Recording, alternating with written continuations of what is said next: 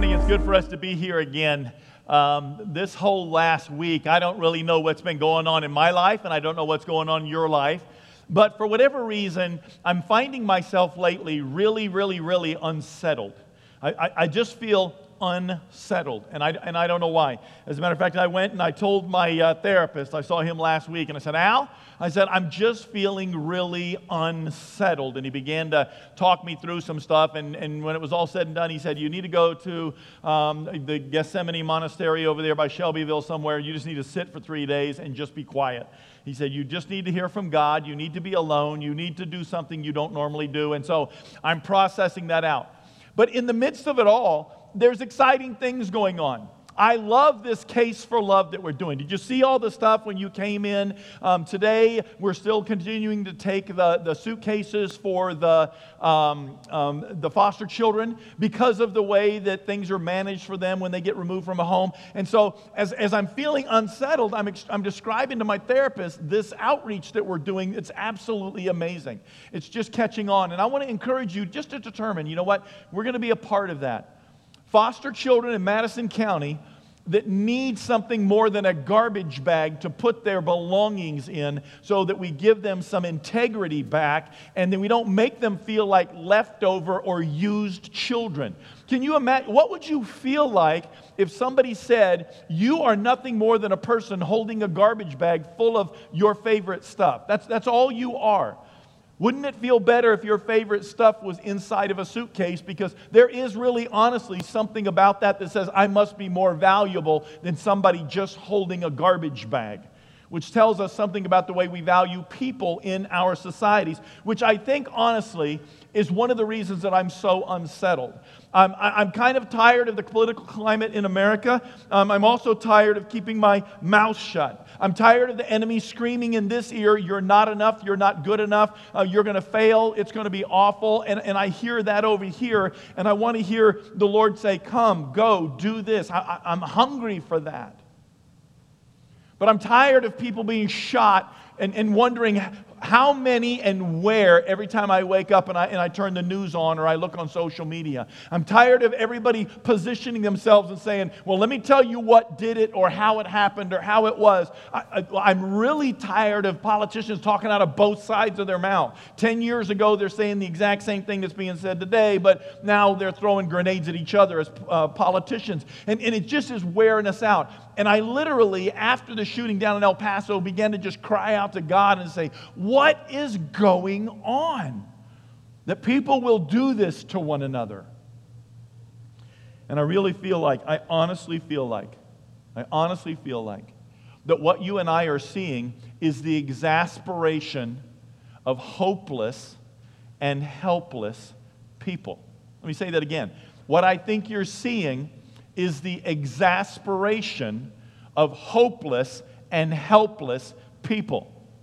Your government doesn't listen to you. They don't care. They're trying to do their own thing. And I know that's a big general statement and a terrible one. But I'm just saying, I'm telling you what's unsettling me. And it's the idea that out there you're not going to find peace and purpose. It's not going to happen. We have to find it apart from this world. I've often said that if I were in a communist country, I hope that I would be the exact same Joe Wood that I am right now.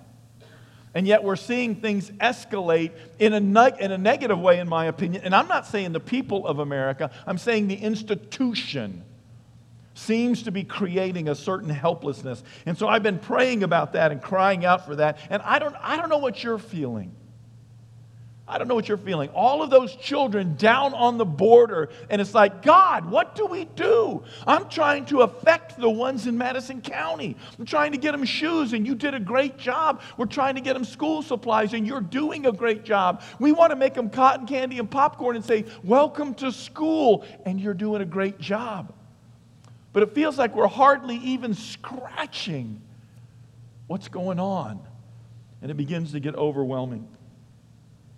This is a season of finding our routine. School's going to be back in on Wednesday in Madison County. The children will be back. We'll put them there. Parents will get their sanity back. Moms will now have a life, at least for 4 hours in the middle of the day. It will be good. okay? Your children will be hopefully in a safe spot, being taught, and you will be like breathing and get to do some things you weren't doing. Our nation is at war with itself in the midst of all of that as we're trying to find routine, and this is what's going on, and I've talked about that long enough. But I think people are asking why. What's going on? You and I are here. We're not being shot at. We know that life can be crazy, but it's a different kind of crazy.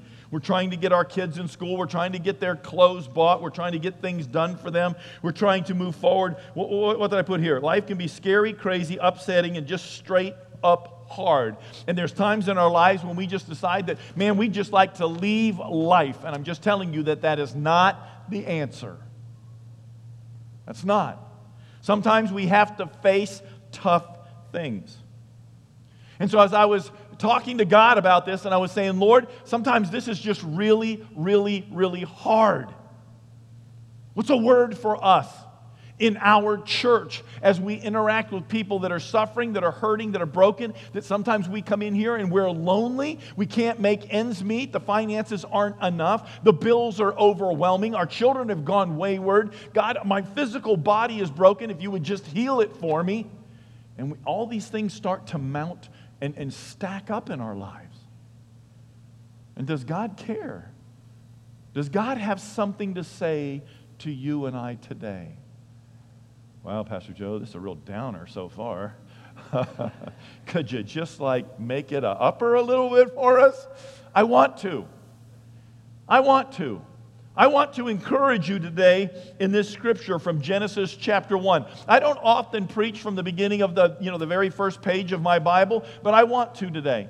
And I only want to preach from just the first 2 verses, and that's it.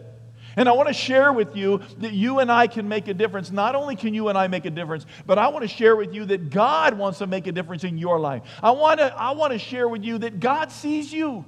I want to share with you and get you to believe that the Lord is right here. I'm not saying that it's all about health, wealth, and prosperity. Somebody teased me the other day and said, hey, when is Vineyard going to get a jet?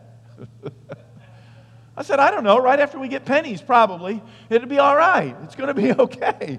I don't know what's going to happen. What I do know is we want to be faithfully following Jesus, whether we're at school, whether we're at home, whether we're at church, and we don't want it to be about going to church. I don't want you to come to church. I don't. I want you to be the church. I want you to be the church at work. I want you to be the church in the grocery store. I want you to be the church when you're out at Mexican food and the Lord says, go buy that family's dinner. I want you to be the church there. I want you to tell them when you do that, I just want to encourage you and love on you a little bit. I just want to say that the Lord sees you. You see, because we see this picture in Genesis chapter 1, beginning in verse 1, and it says this, in the beginning. And I could pretty much stop it, in the beginning, God.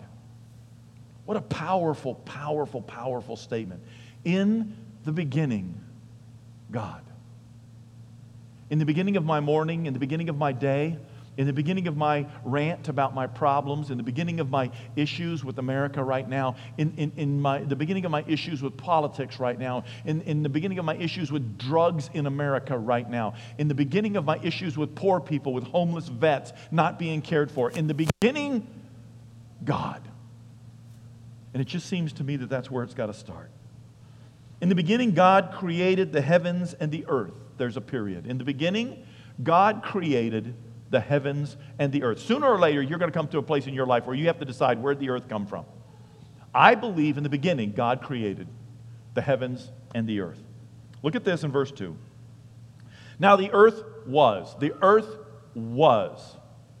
The earth was. It used to be, but it's not anymore. In the beginning, the earth was formless, empty, darkness was over the surface of the deep, and the Spirit of God was hovering over the waters. That's all the scripture mostly all the scripture that I want to share with you today. In the beginning, you see this picture of what's going on. I'm an artist. I'm working on a new painting right now. And I'm in this place where in the beginning, there's this white sheet of paper in the beginning. And I'm in charge. I'm in charge. In one room, with the door shut, and my paints on my table, I am the boss. I am the king of my kingdom. And I get to get the paint out, and then I start making colors on it. And so I see this picture of, in the beginning, God created the heavens and the earth. And it says that the earth was formless and darkness was over the Spirit, and the Spirit of God is hovering over top of it all. Did you see that? The earth was there. No. It says in the beginning. It says in the beginning, God created the heavens and the earth. Now the earth was, and I'm just going to capitalize this for you, W-A-S, was without form. It was formless. It was empty. There was darkness over the surface of what? Something was there. And the Spirit was hovering over top of it. Do you know in the Hebrew language that word that's used right there for was, and some of you have heard me say this before, is also used in the Old Testament for became. Believe it or not. Think about that for a second and plug that into that sentence. In the beginning, God created the heavens and the earth. Now the earth became formless and empty. Darkness was over the surface of the deep, and the Spirit of God was hovering over the waters. There's a theory there. Became theory. Early on. It gets wrestled back and forth theologically. Let me just say this, though. I'm what's referred to as a young earth person. I do believe that the earth is young. I believe in 6 days of creation, and on the seventh day we rest. I understand that there are things that I cannot explain, and I honestly don't care what science says anymore because it's going to be refuted tomorrow by another scientist. It is. How many times does that happen? Eggs are bad for you. They're going to kill you. Eggs are good for you. Your grandma ate them until she was 92. But they finally killed her when she was 92. Wine is terrible. You're going to go to hell for drinking it. No, wine is actually good for you. Even Paul told Timothy, drink a little wine for your stomach's sake. Huh? Coffee is the worst thing you can do to your body. Unless you drink 2 to 3 cups a day and then it's really good for you. That one said it's bad. This one says it's good. This one's from God. Okay? Those of you who know me know that I can stop whenever I want. Okay? I just choose not to. All right? Science has for decades said that dinosaurs became extinct 68 million years ago on the earth. Science has said that. Science has told you billions and billions of years ago the heavens just came together and something decided to be a fauna and something decided to be an animal and something decided to be muck. Seriously? Where did that something come from? That's not relevant to the conversation. It's wicked relevant to me. I'm from New England, so you have to say wicked before things. Okay? It's wicked relevant to me. Where did it come from? And so you have to begin to ask that. So science says dinosaurs became extinct 68 million years ago. Science says that the T-Rex lived 70 million years ago. Science theorizes, put some quotation marks around that, please, that under the best of conditions, DNA could last maybe 1 million years, maybe, put quotation marks around that, and they theorize, but not red blood cells. They can't hardly last under the best of conditions, maybe 1 million, DNA will, but red blood cells can't even last that long. It's not possible. So T-Rex, his feet are too little, dies out for whatever reason. Let's just go with, the Great Flood.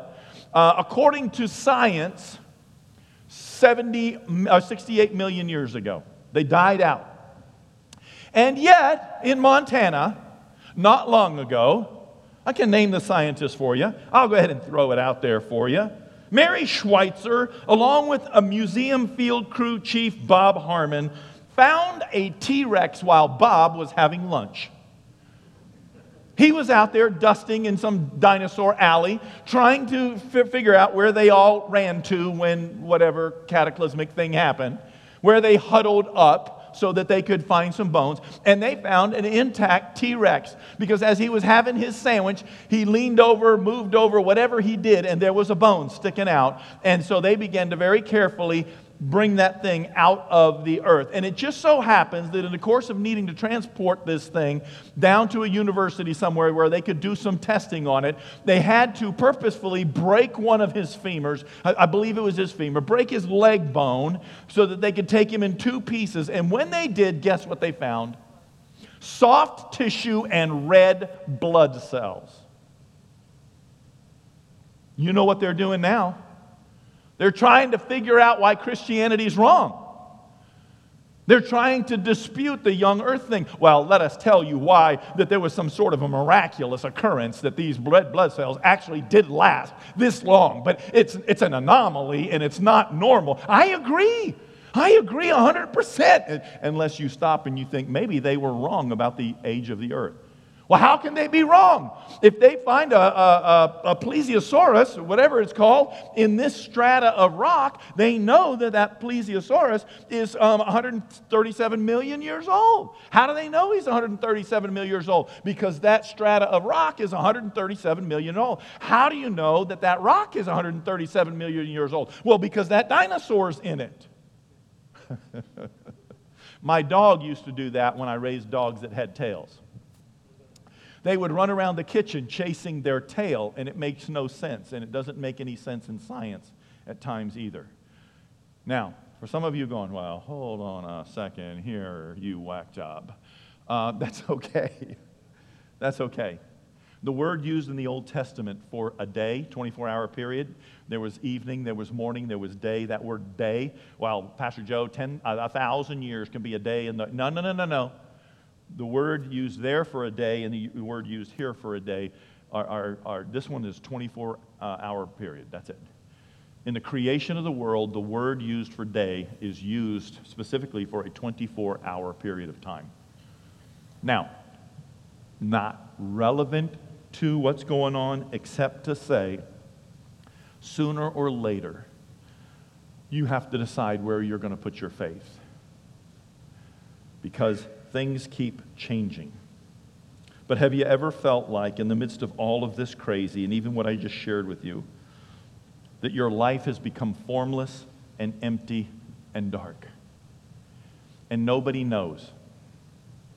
Nobody knows at night what's going on inside of your heart. And I'm not talking about filthy, awful sin. I'm talking about the depression, the anguish, the anxiety. I'm talking about the fear of tomorrow. I'm talking about the idea that everything is overwhelming to you as we get ready.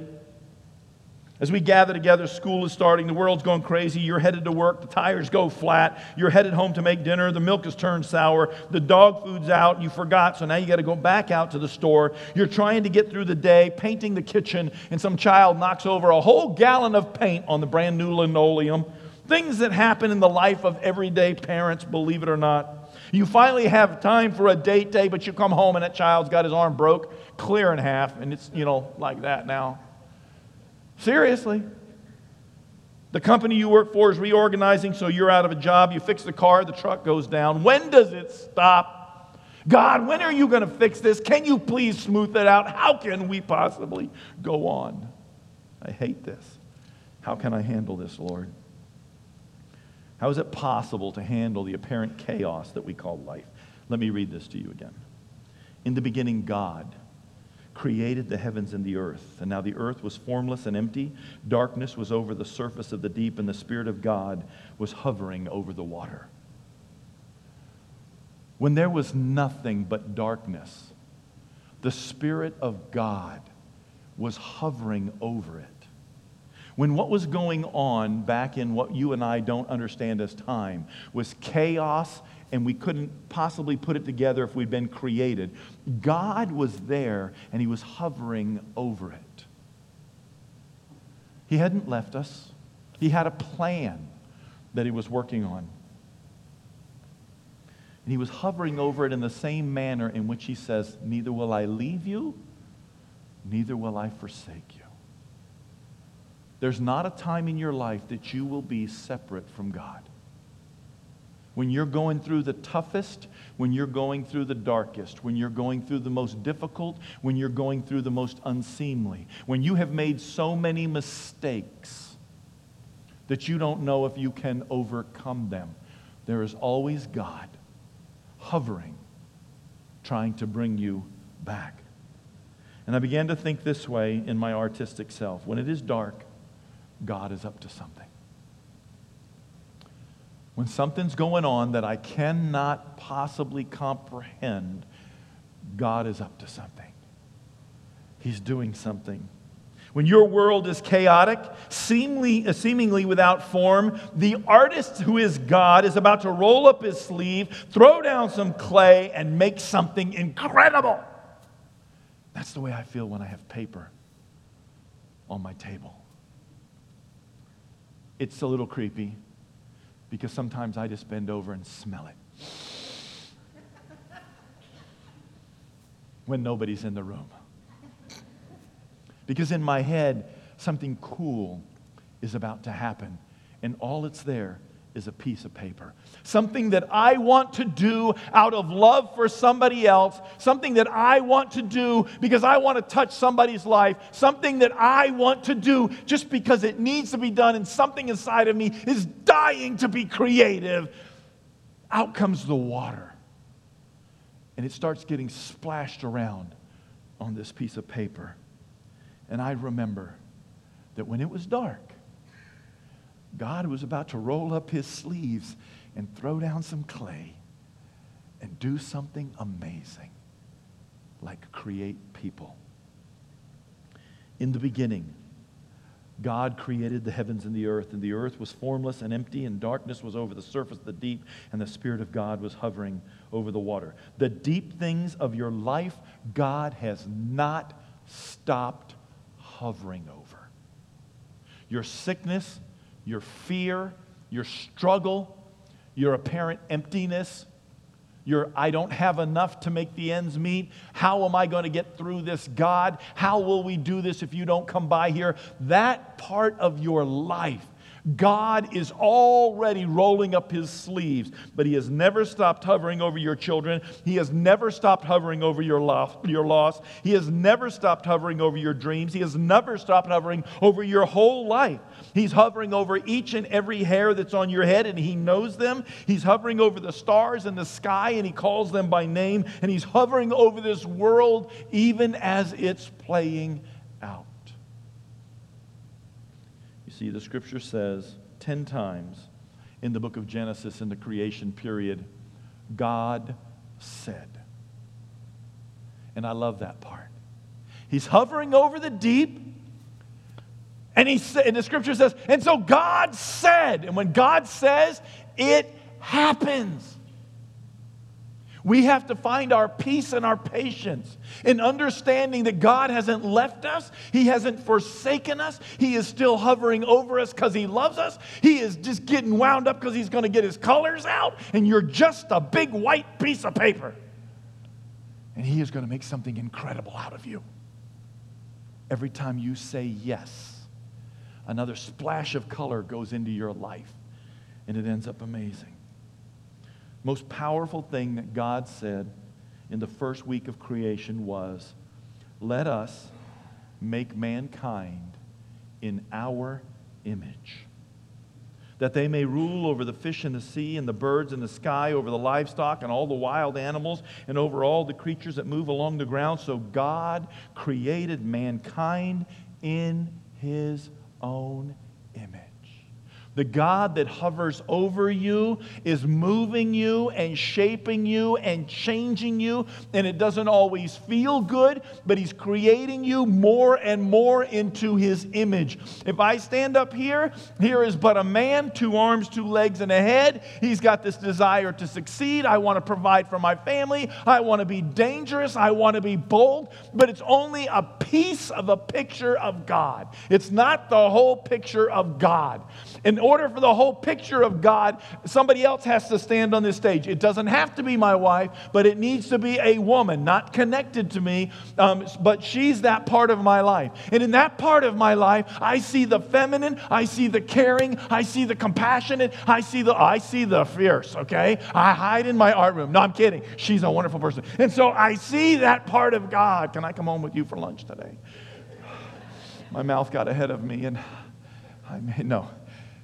But in order to see God, you've got to see this person who was created in His image, and you've got to see this person who was created in His image. God determined that He would be called our Father. God determined that we would call Him He. And so He will be our Father. But God created Adam and Eve in His image. And I don't know what that image is. But what I do know is that God created me, and inside of me is something that wants to create. We were created in the image of God Almighty, El Shaddai. Elohim is plural and means supreme one or mighty one. But in the midst of our lack of being able to comprehend God, the word that He said was, let us create God in our image. And I hope you understand that God loves you. He created man, and the work wasn't done until He created woman, and the work wasn't done really until He breathed life into him. Wow. What about that? The idea that God created our bodies from clay, but breathed His breath into us. What can we not handle with the breath of God? Remember, I preached not long ago about the woman that just hit the hem of His garment. What if I choose to begin to believe that the breath of God that is inside of me, the life that God gives me, is dying to do incredible things by the power of God for the kingdom of God, if I will just say yes and choose to believe that He's hovering over me? Wow. I watched a lot of really smart things about DNA this week just so that I could talk intelligent. We're just going to move on. Inside of us is the power of God to be overcomers. We have hope and we have purpose. Paul told the church in Rome, who shall separate us from Christ, the love of Christ? Shall trouble or hardship or persecution or famine or nakedness or the sword or danger, as it is written, for your sake we face death all day long. We are considered as sheep to be slaughtered. No, in all of these things we are more than conquerors through Him who loved us. And so what do I say? The DNA of God that is inside of me makes me more than a conqueror, a hupernikeo. There's that Greek word which means I am the champion that owns the field that is my life. You say, I know, but I'm getting old. So is Tom Brady, but we're headed for 7 this year. You knew I had to throw that in because fall's coming. But that's the term that it means. It means we've already won the field. It's already ours. We've got to stop living up like the little Jewish people in their tents before David showed up when Goliath was down there. And they were scared for 81 different times for 40 days. When Goliath came out and they ran and hid in their tents, the scripture says. And David said, what? And went over down into the valley of Elah. Because God wants to do something incredible for you because He is in you. But we live like if God doesn't show up, that God has shown up. He has filled you up. And now He wants you to stand up. We carry the DNA of El Shaddai. God, that's right. It's a word from God. Get out the oil and anoint that child. Our DNA is hupernikeo. We win. So it's time for us to walk like a winner. You were created in the image of God, and His DNA is in you. So, number one, God is our Father, our Creator, and He wants to meet your need. He is the artist, so let Him create a solution for you. Stop creating it for yourself. I love this as God told Moses, and so He tells you today, do not be afraid. Stand firm, and you will see the deliverance the Lord will bring you today. Stand firm. Stand firm in your salvation. Stand firm in your faith. Stand firm in obedience to what the Scripture says Jesus told us. Stop doing it the world's way and stand firm. The Egyptians, the problems that you see today, you're not going to see again. The Lord will fight for you. But you've got to be willing to be still. Turn everything off. And it's time to be still. Be still in the presence of God because He wants to fight for you. God, is hovering over you. over your chaos, over your deep. What's your deep today? What's your deep? What's your chaos as you go into Monday, if the Lord gives us another day? What's your chaos? What's your deep? What's your dark? What's the thing? God has not left you. See, number one. He loves you. He created you. And humanity is the only thing He breathed into to create that life. God said to Joshua, no one will be able to stand against you all the days of your life. As I was with Moses, so I will be with you. As I was with Moses, so I will be with you. I will never leave you. I will never forsake you. Paul tells Timothy, if we are faithful, or if we are faithless, God remains faithful, for He cannot disown Himself.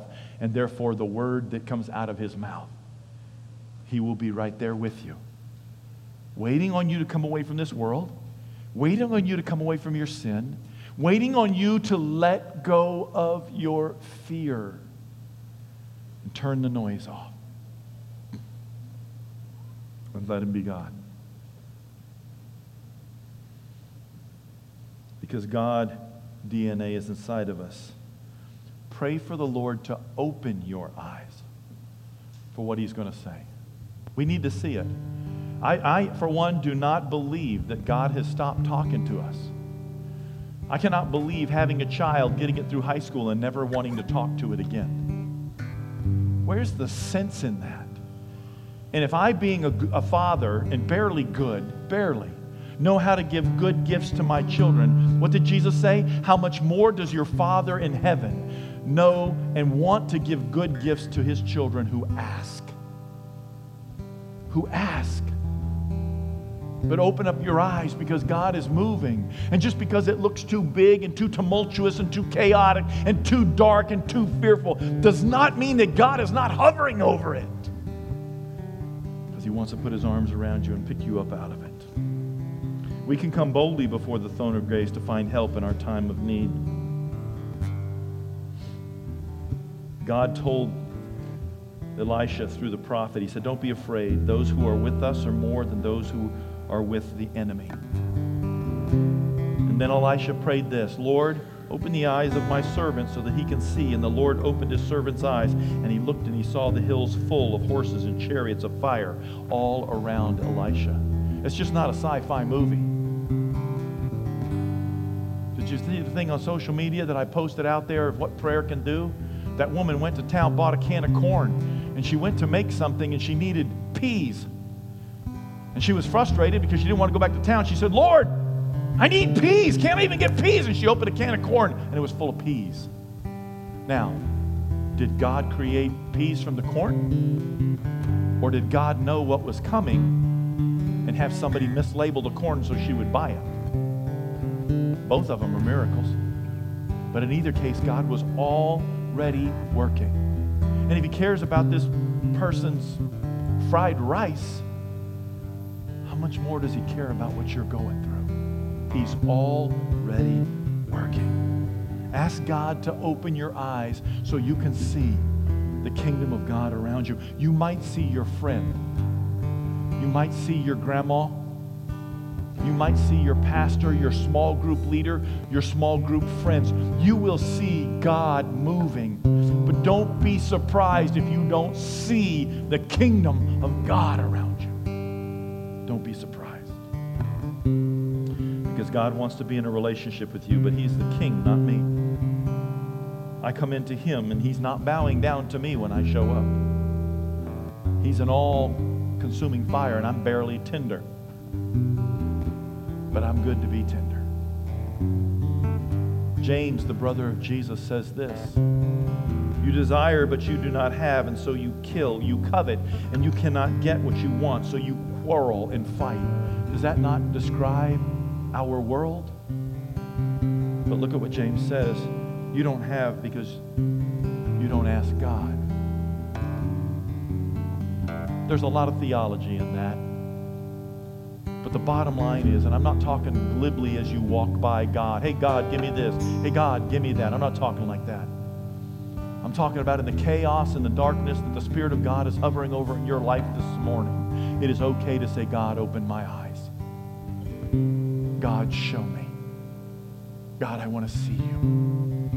And then give him a chance to do it as we walk in obedience.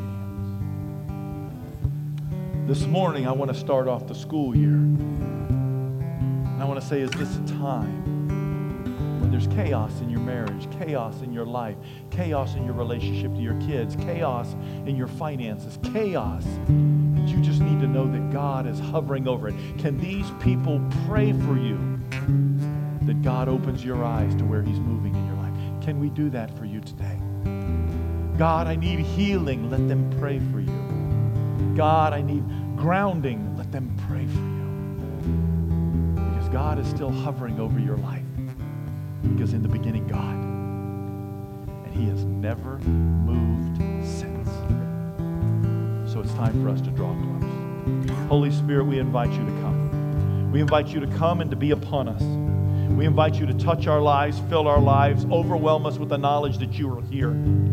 We invite you to wrap your arms around us, God. We invite you to draw us up into your lap. We invite you, God, to surround us with your kingdom, with your people, God, with your holy army. We invite you to surround us.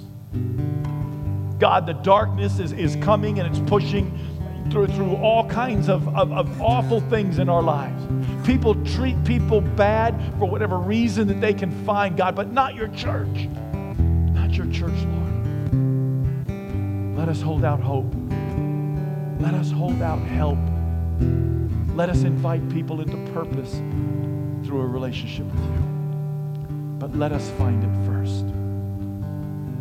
As we begin, God, we come to you, and we need you. We're the ones feeling it, God. Overwhelm us with you. So we say, come, Holy Spirit, in Jesus' name.